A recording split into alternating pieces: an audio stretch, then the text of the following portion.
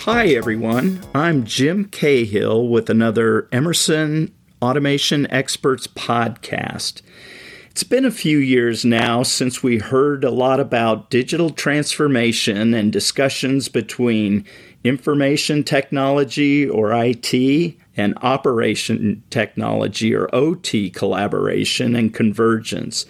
The trend of IT technology making its way into more and more OT-type applications is accelerating exponentially. This trend brings unlimited opportunities to contribute to a sustainable environment, increase plant safety and reliability in these challenging times. I'm joined today by Vladimir Nitu to discuss how remote services enables the efficient adoption of digitalization at the plant level.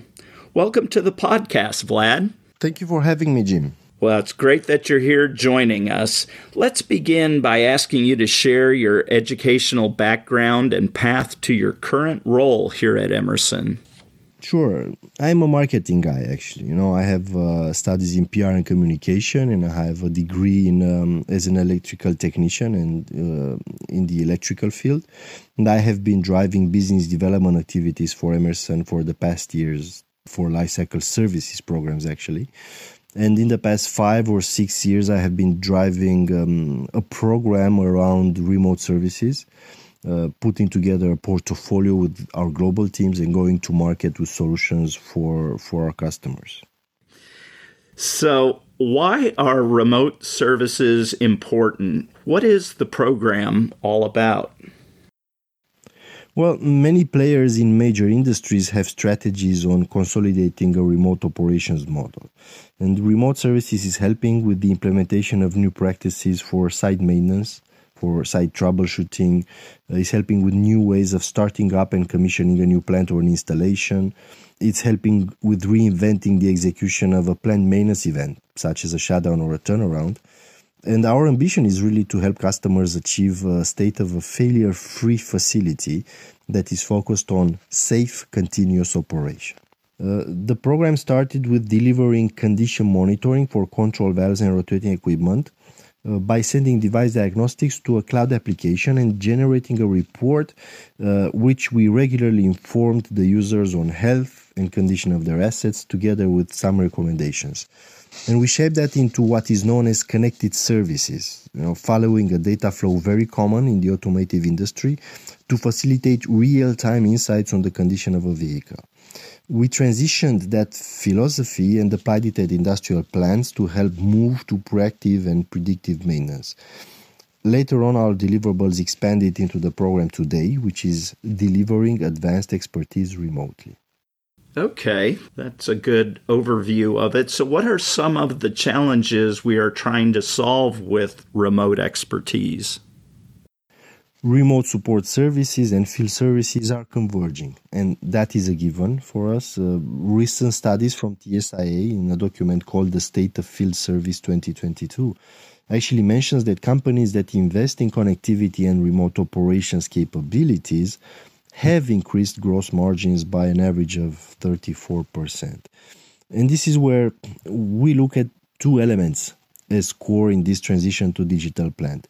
We look at resources and expertise. These two are not always brought forward as critical factors in the digitalization process. But the reality is that staff today might need to develop new skill sets. New hires need to rapidly gain expertise.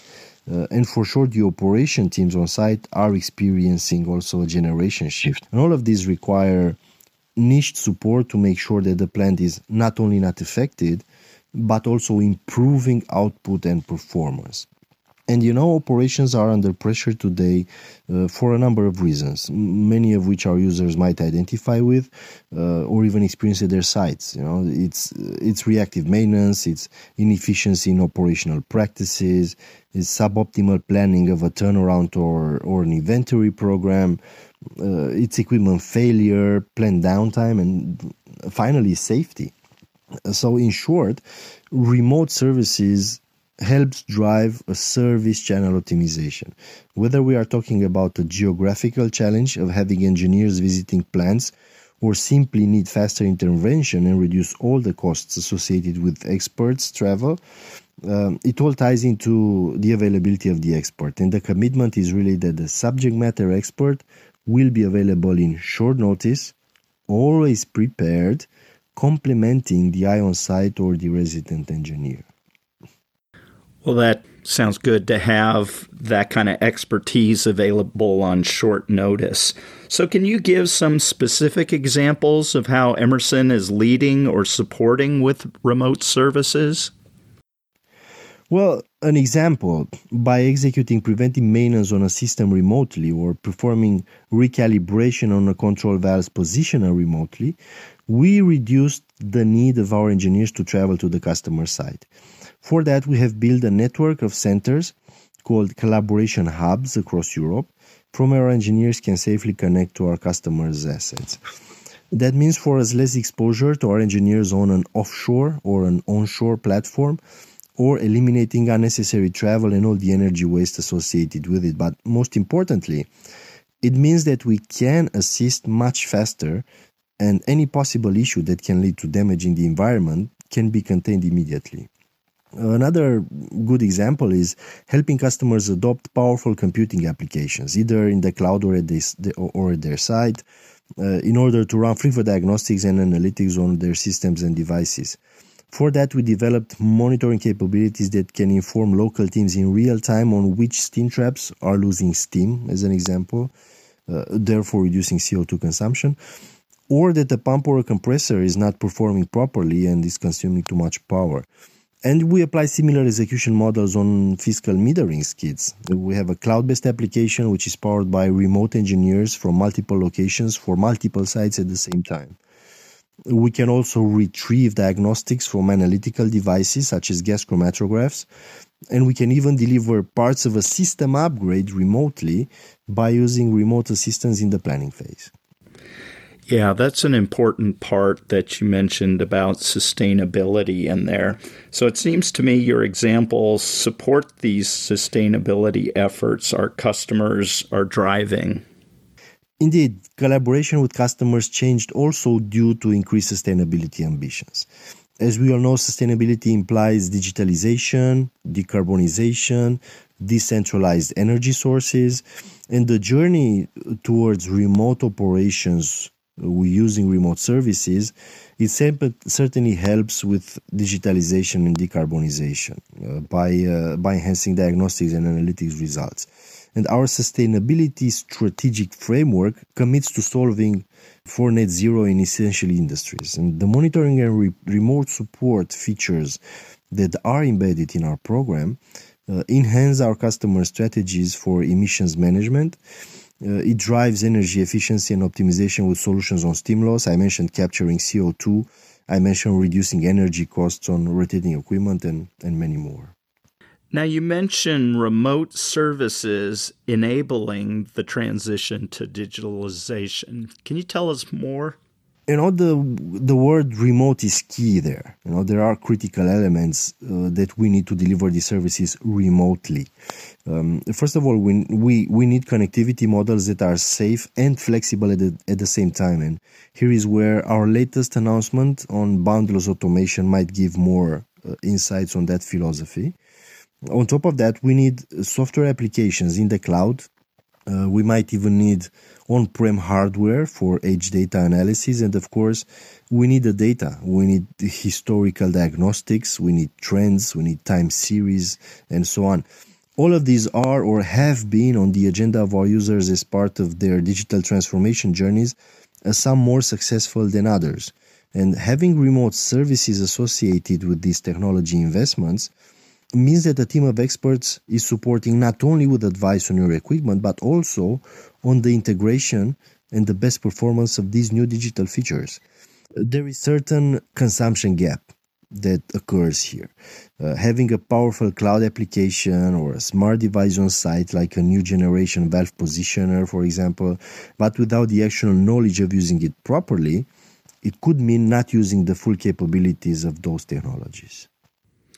Yeah, that's a really good point. You could have that technology installed, but if you don't have the expertise to take advantage of it, that's a problem there. You mentioned technology trends. So, how do you see the future plant? What should our users be ready for? Many industrial plants are really on the verge of expanding and re-architecting their operations environment.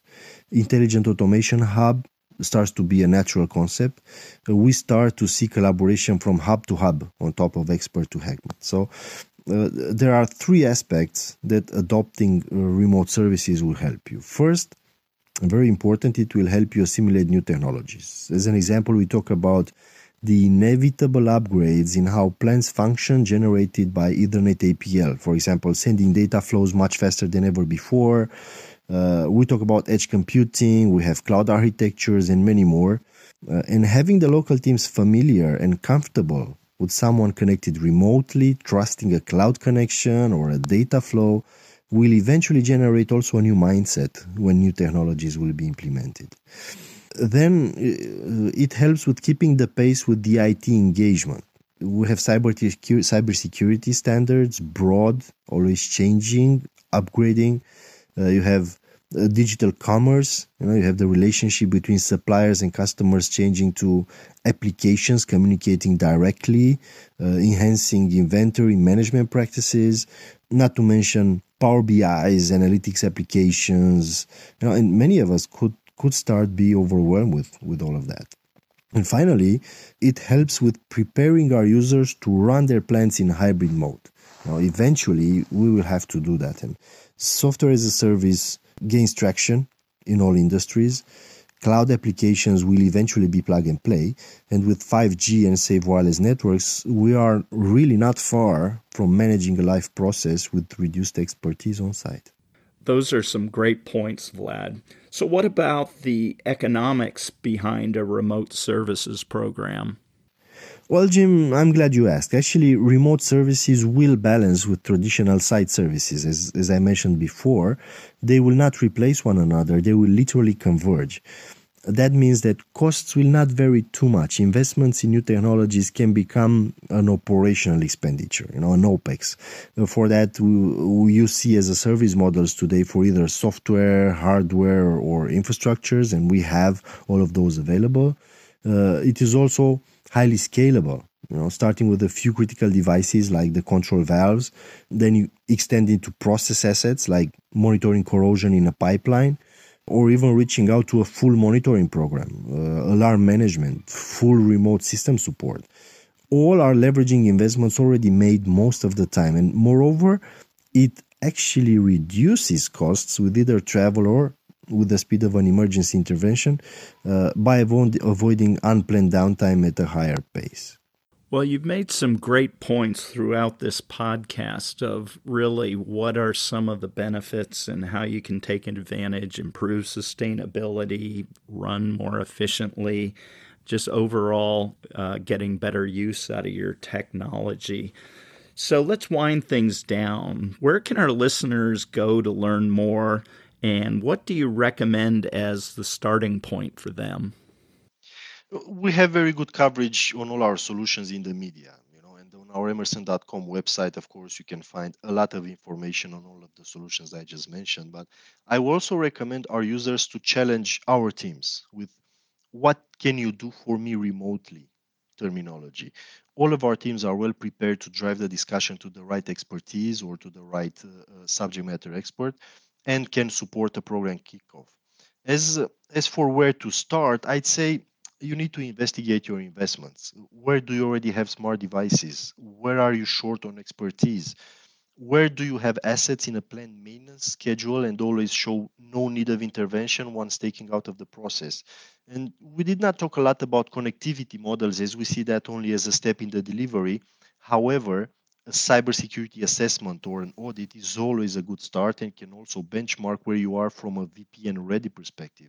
It is a simple, low cost effort that surfaces the avenues that we can take to start offering remote. Well, I hope our listeners got some good guidance there of some next steps to take to drive more efficient operations in their journey. I want to thank you so much for joining me today and sharing your expertise with our listeners, Vlad. My pleasure, Jim.